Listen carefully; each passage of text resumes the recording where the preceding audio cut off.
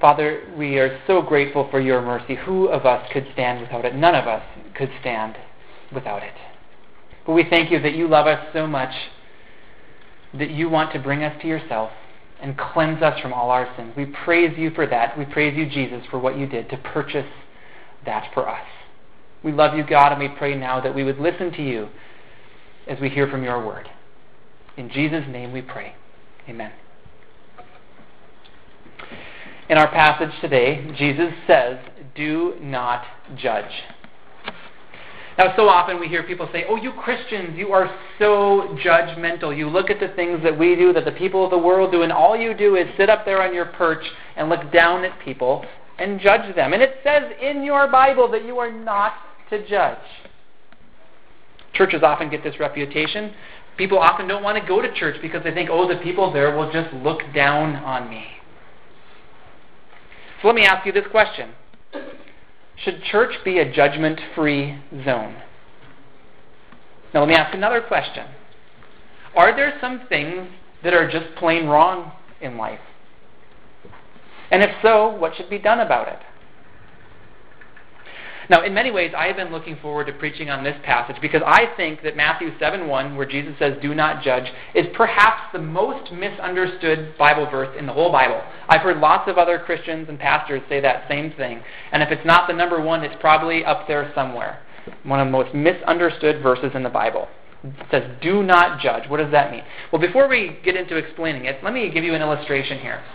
Let's say you're walking at Service Food there, and you're about to cross Union Avenue at the stoplight, and you see there's an old lady, and she's walking, and she's blind, and she has a cane, and she just doesn't know where she's going. And you see another man walk up next to her, and he starts walking her across the street, and you're thinking, oh, what a nice thing for that man to do. But then as you see this man walking this old lady across the street, you notice that this old lady has a $20 bill that's just kind of dangling out of her pocket. And you see this guy who's helping the lady across the street just kind of reach over and grab that $20 bill and put it in his pocket. Is that wrong?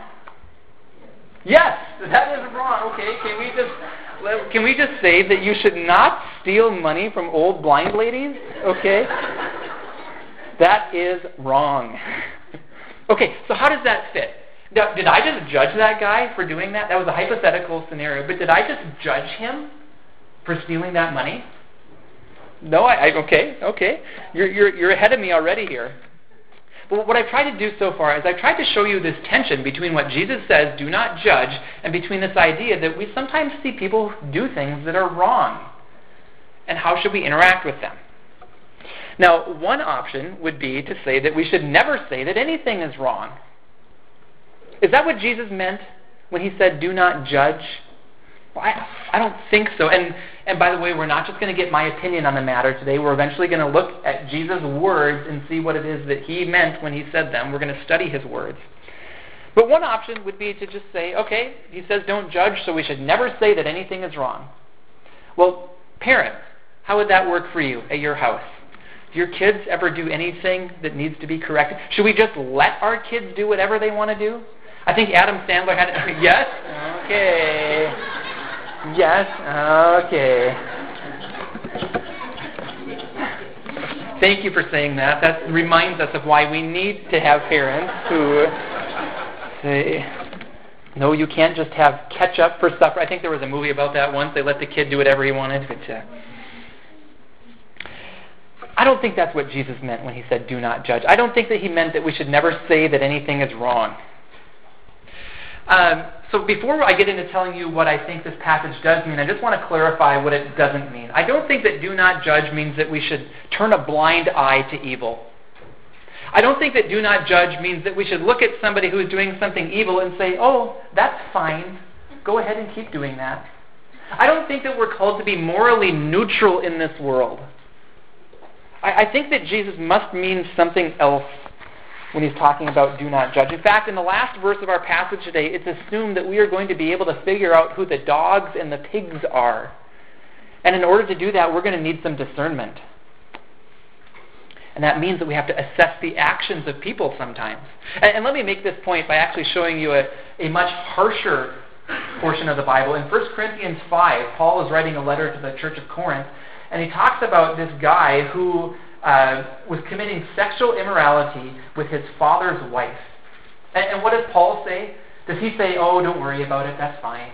No, he says you should not stand for that sort of a thing in your church. In fact, in verse 5 of that passage, he says, hand this man over to Satan. And what he means by that, I think, is to establish church punishment there. Kick him out of the church in hopes that he will repent. But it sure looks to me like they made a judgment there, and like Paul was actually calling them to tell them something that was wrong. But again, to a lot of people that looks and feels like judgment. So how do we square that up with the fact that Jesus said, do not judge? Well, let's look at our passage today and figure this out. Matthew 7, verses 1 through 6. We're going through a sermon series here at Cornerstone. We're looking at Matthew chapters 1 through 7. And we're in the Sermon on the Mount now. That starts in chapter 5. So this is Jesus' longest recorded speech. And we're going to read verses 1 through 6 of chapter 7. Do not judge, or you too will be judged. For in the same way you judge others, you will be judged. And with the measure you use, it will be measured to you. Why do you look at the speck of sawdust in your brother's eye and pay no attention to the plank in your own eye? How can you say to your brother, let me take the speck out of your eye, when all the time there is a plank in your own eye? You hypocrite! First take the plank out of your own eye, and then you will see clearly to remove the speck from your brother's eye. Do not give dogs what is sacred. Do not throw your pearls to pigs. If you do, they may trample them under their feet and then turn and tear you to pieces. Okay, so I've already shown you one thing that I think do not judge doesn't mean. What I want to do now is show you two things that I think do not judge does mean. And my first point then is that do not judge means do not condemn. Okay, do not judge means do not condemn. Now in my first point here, I'm suggesting that the word judge includes two parts. First, there's a part of discerning between good and evil. And then second, there's this part of handing down a punishment or a sentence. That's what judges do, right? Let's say that you get a speeding ticket, and you think that for some reason the cop was wrong and you weren't actually speeding. Let's say that you want to go to court and fight this one. Well, you would go and you would present your case before a judge. You would say, no, I wasn't doing it. Something was wrong. I was watching carefully. And what would the judge do then? Well, first he would make a discernment. Did you actually break the law or not? And then second, he would hand down a verdict. And if the verdict is that you are guilty, he would also hand down with that a punishment. Some sort of fine or something like that. Now, I've already told you, in regard to us, it's not wrong for us to do that first part of judging, that discerning part where we assess the difference between good and evil. Now, again, think about this in regard to parents. Or in life in general, there's lots of times where we have to assess between good and evil. So for parents, let's say that your daughter has stolen a toy from your son, and in return your son has hit your daughter. That would never happen, I know, in any house here. But, would it happen in our house? We'll just leave that alone. But let's say that has happened at your house.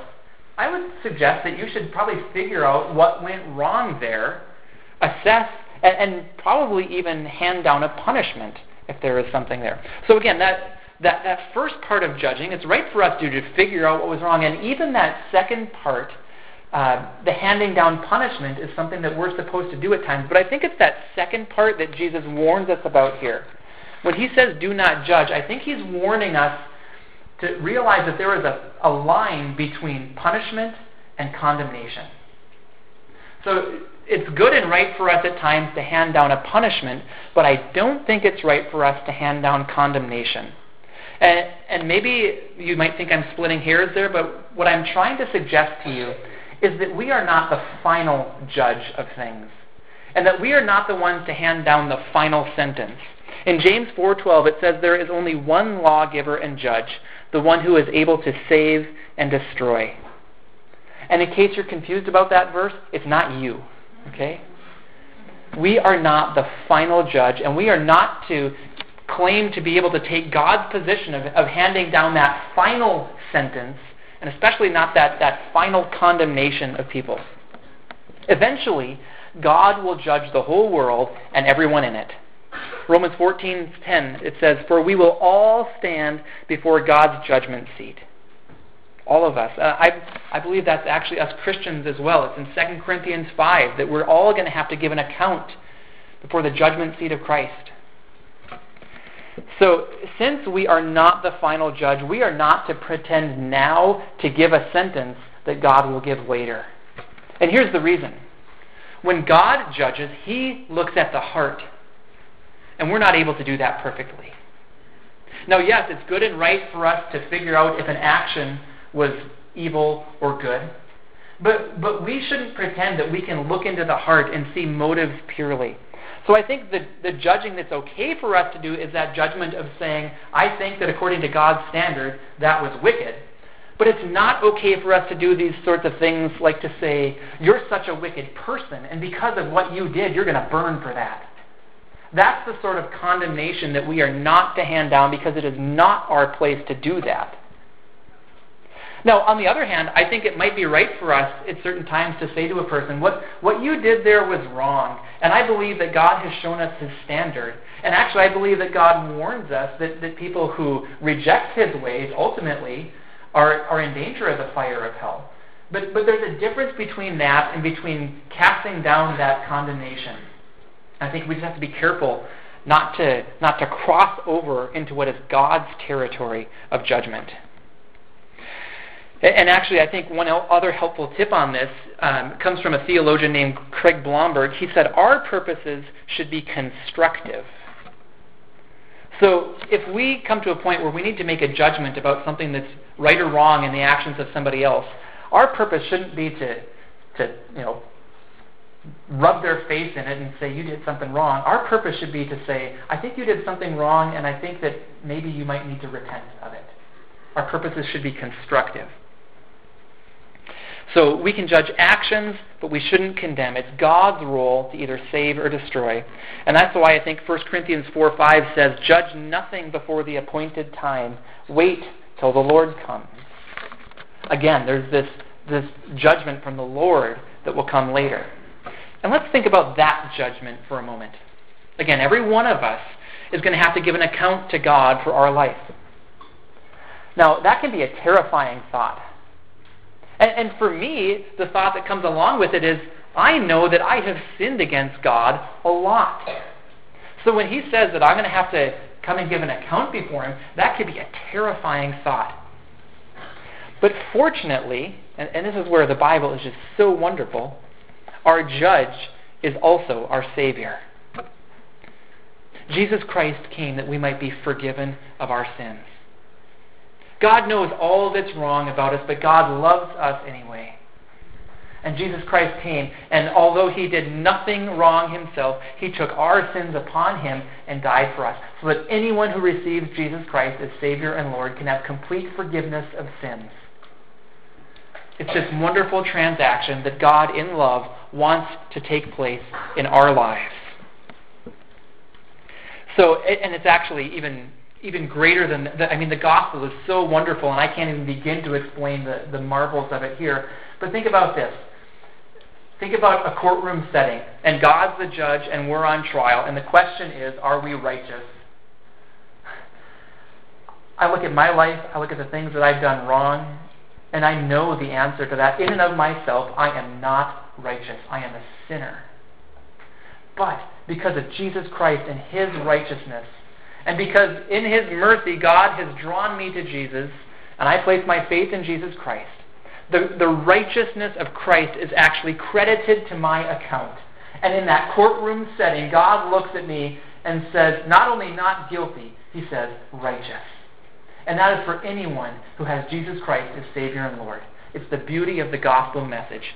His righteousness credited to our account.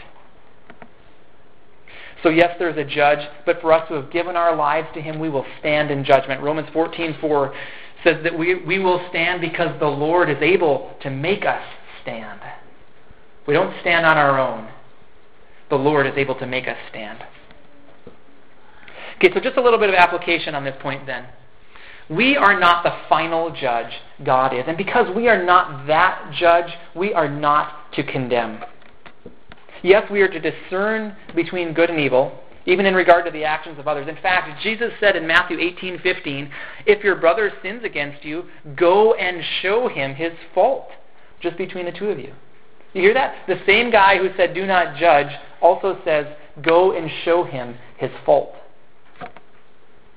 We're actually supposed to help people engage with their sin in hopes that they will repent. Again, we're trying to be constructive in that. So if a Christian brother or sister comes to you with a word of rebuke, I hope that you would listen. It's so easy for us to get defensive about it, to try to say, oh, no, you've got it wrong. Here's how I'm going to justify myself in this. Or we turn it back on the other person. If they try to convict us of a sin, we might say something like, well, what about you? I've seen you do this and this and this. Or we might just look at that person and say, you're so judgmental. But I hope that we would be humble enough to say, if there's anything that's wrong, I will think about it and I will pray about it. That's where I want my heart to be as I interact with other people about my sin. So let me summarize this first point by saying this. Just because we say someone has done something wrong doesn't mean we condemn them. God is the final judge, and sometimes we go to them in hopes that they would repent because God, in His mercy, allows us time to repent. So we do not condemn, but we should seek to help other people in their struggle with sin. Okay, then let's move on to the second point. Do not judge means don't be a hypocrite. Don't be a hypocrite. Okay, in my first point, I was just looking at the word judge, but in my second point now, what I want to do is I want to show you verses 2 through 6. And I want to show you what Jesus' words are there. Okay. Well, in verse 1, Jesus says we shouldn't judge, or we too will be judged. And then verse 2, for in the same way you judge others, you will be judged, and with the measure you used, it will be measured to you. What does verse 2 mean? Well, it means that when you judge someone, you should realize that you can be held to the very same standard. If somebody lies and you say, you're such a liar, you've proven that you know what a lie is, and that you can be held to that same measure of judgment. But in God's eyes, who knows everything, the judgment or measure you use will be used on you. So we need to be careful about the measure that we use in judgment. It's easy for us to point out the faults in others, but have you noticed, and I think we all have, that oftentimes the things that we point out in other people are the same things that we struggle with ourselves? Maybe it's just because we're better at recognizing those things. Oh yeah, I've done that too. Hey, you did something wrong. What about me? Romans 2:3 says, so when you, a mere man, pass judgment on them, yet do the same things, do you think you will escape God's judgment? Then I love the next 3 verses in our passage. I want to reread them. Why do you look at the speck of sawdust in your brother's eye and pay no attention to the plank in your own eye? How can you say to your brother, let me take the speck out of your eye, when all the time there is a plank in your own eye? You hypocrite, first take the plank out of your own eye, and then you will see clearly to remove the speck from your brother's eye. Now, I told my 4-year-old Lydia about these verses, and I was explaining, what if I came up to you with something big in my eye, and I said, here, let me help you with that little teeny thing in your eye? She just got this big smile on her face. She said, no, the big thing should come out of your eye first. Isn't it great how, I think that verses 3 through 5 could not be more clear. And here's just a tip on reading the Bible. If you come across a verse that's unclear, read the context. So often it helps. So verse 1, like I've said, is perhaps one of the most misunderstood verses in the Bible. Yet verses 3 through 5 couldn't be clearer. And I think that verses 3 through 5 help us understand what Jesus means. And what Jesus is saying then is, look at yourself first. Don't be a hypocrite. And by the way, the translation here is pretty accurate. It really is talking about a guy with this log or this plank sticking out of his eye trying to say, hey, let me help you with that thing in your eye. It's this ridiculous scene, yet how often do we go about living our lives like that, pointing out the faults in others and not looking at our own hearts? Obviously, we should deal with the plank in our own eye first. But again, it's so easy for us just to look in the faults of others. Now let me give you an illustration. I would say from everyday life. For me, it's everyday life, maybe not for you. In the area of sports, have you ever seen a referee make a bad call and get mad at them Okay, I want to see a show of hands. Who here has ever been mad at a referee for making a bad call? Okay, thank you for your honesty. Now let me ask this question. How many of you have ever been a referee who has made a bad call? I'll raise my hand for that one. The very first time I was ever given a whistle was in basketball practice. I think it was like 6th grade, and our team was scrimmaging, and the coach said, "Eric, why don't you referee?" So there were 2 guys fighting for the ball, and the ball went out of bounds, and I pointed my hand this way. And then the guy on the other team who was going that way, he said, "No, it bounced off his leg." And I replayed it in my mind, and like, oh yeah, he's right. So what did I do? Did I say, "I'm sorry, I was wrong"? It goes, nope, I just said, my call is that way. Even though I knew I was wrong, I stuck with my call. That's just one analogy of thousands that we could probably come up with in our own lives. We're so hard on other people sometimes, yet there's so much stuff in our own lives that we should be dealing with first. There's a word for people who walk around with planks in their eye and point out the specks in other people's eyes. It's called hypocrite. The word hypocrite means actor. A hypocrite is somebody who is pretending to be somebody else. And here the hypocrite is pretending that they don't have a plank in their eye. So when Jesus says, "Do not judge" in verse 1, what he clearly means by looking at verses 3 through 5 is that we must be willing to examine ourselves first. And what that means for us is that we should be willing to repent of our own sins. Now, don't misunderstand. It's not that we have to be perfect first before we can ever help anybody with their sin. In that case, we'd never be able to help anybody else. But what I think Jesus is saying here is that we need to be willing to live lives of humility, always willing to repent of our own sin, always willing to take the plank out of our eye first. Repentance is such an important deal in our walk with God. Repentance and the humility that comes with it, it's a must in our lives. We need to be willing to say to God, "God, show me if there's anything wrong in my life." And when he shows us something that is wrong in our lives, we need to be willing to go to him and say, "God, I am sorry for that. I confess that to you." And then from there, we ask God to forgive our sins. And praise the Lord, he does. Isn't that one of the great things about our God? He forgives our sins. He knows all about it. He doesn't just look at us and say, "Oh, you get away from me."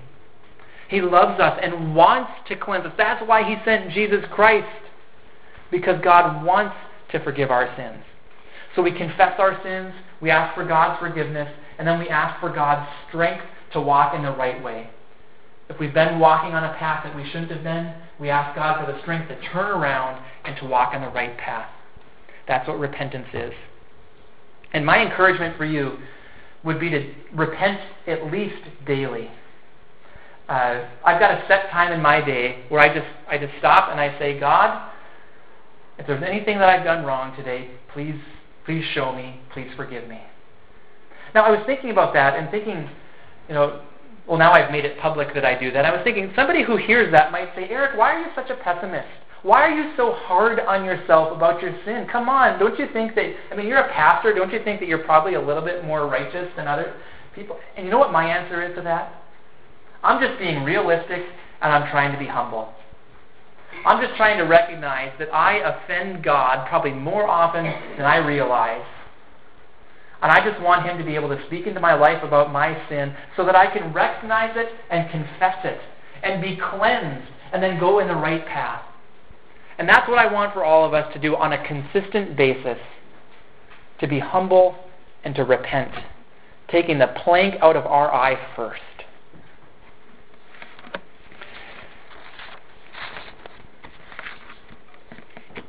So getting back to how verse 1 is so misunderstood in our day, I want you to look at verse 1 in light of verse 5.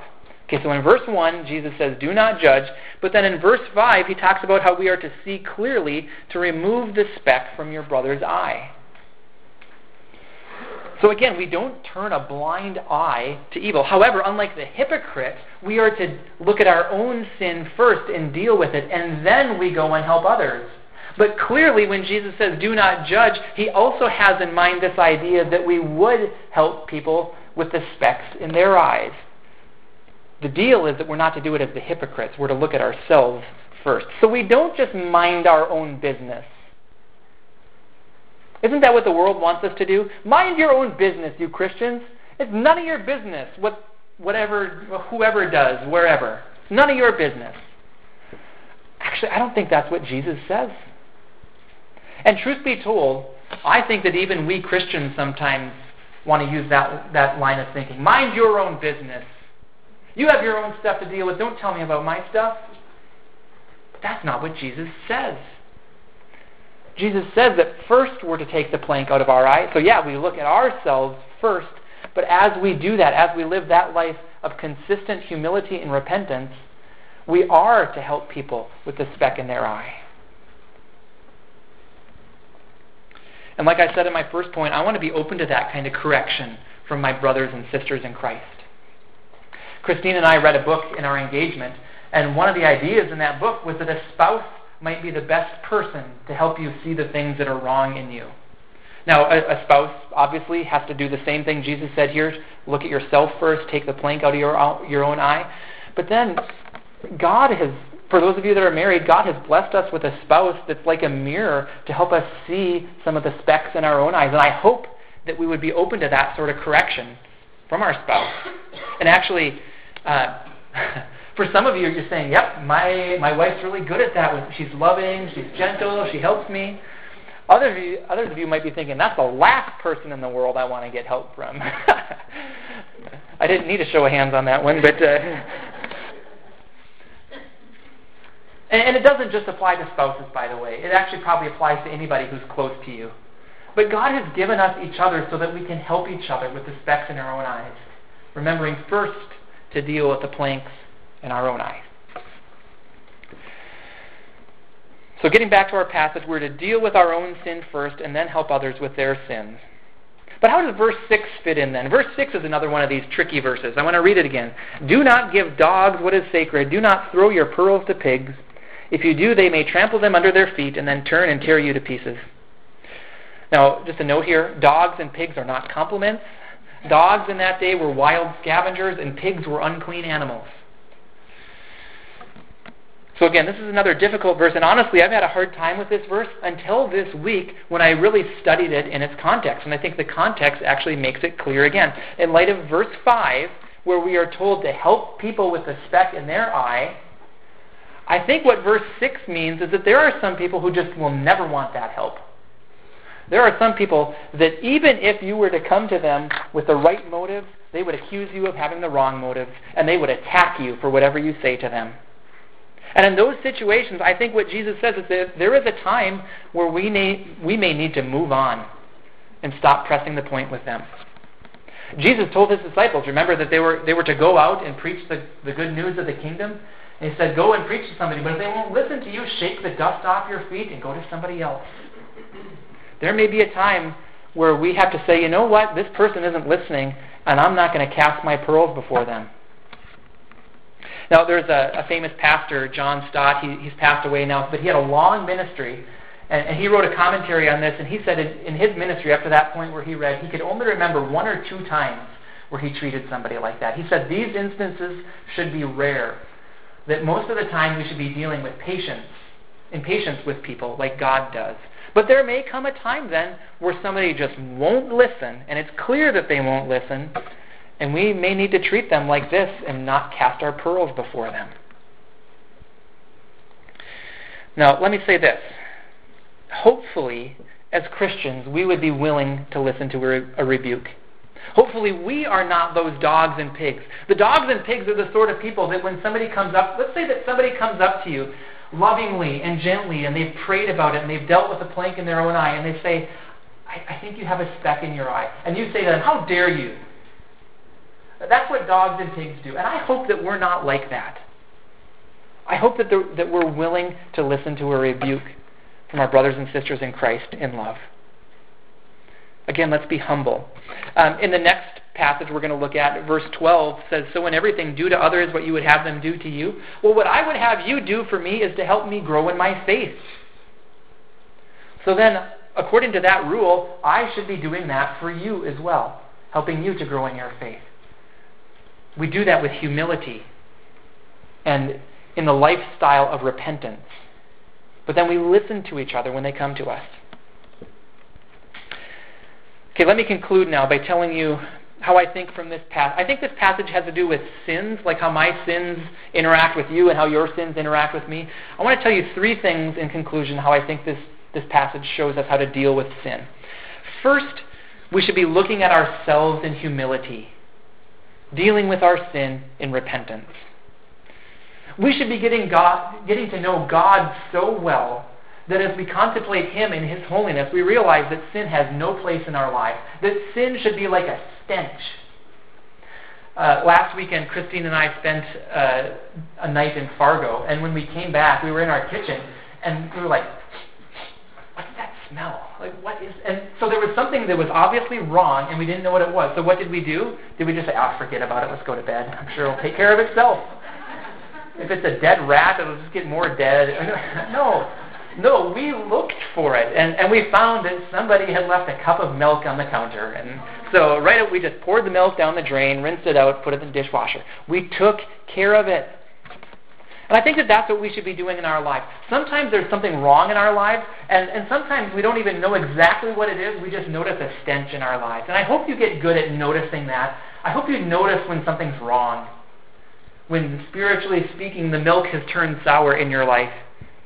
And I hope you go to God and say, God, what is it? Show me. And when He shows you, I hope you repent of it. That's what it means for us to take the plank out of our own eye, and that's what we should be doing on a regular basis. And then second, when you see someone struggling with sin, have compassion on them. Don't condemn them, but in love, remembering to deal with your own sin first, then go and gently talk to them about their sin. Help them with the speck in their eye. Now, this might be uncomfortable. It might be uncomfortable for you and for the person you're talking with. But I think that's the kind of relationships that God has called us to. And again, some people would say, hey, you have no right to talk to me like that. But you know what? I think we do. Jesus tells us to take the plank out of our own eye first, then help each other with the specks in their eye. How God wants us to grow. Okay, and then third, if someone comes to you, talking to you about a speck in your eye, please listen. Again, this is where humility comes in. Let me say, I've said this before here, I'll say it again. I hope you're okay having a pastor who repents a lot, because I do. Now, yes, that means that I sin, but what it means also is that I try to take this posture of humility before the Lord and saying, God, I know that I do things wrong, and I want you, God, I invite you to show me when things are wrong. Now, think about that. If I'm telling God that I invite Him to show me when things are wrong, how do you think that might play out? He might send somebody to tell me about it. And when God sends somebody to you to talk to you about your sin, how are you going to receive Him? You know, when you watch these old movies and they say an attack on one of the king's men is the same as an attack on the king. That's the principle here. If God sends somebody to talk to you about your sin, how are you going to respond to God in that moment? Let's be humble people, willing to talk about our sin honestly with God. And if He brings another person, to talk honestly with them about it. So if somebody says something to you, again, my tip here, I've said this before, my tip, bite your tongue. Our human nature is going to want to respond. Don't attack. Don't justify yourself. Bite your tongue. And if you need to, go to your room, lock your door, and pray and say, God, here's what they said. Is there any truth in it? God, is there anything that I need to repent of? And if so, repent of it.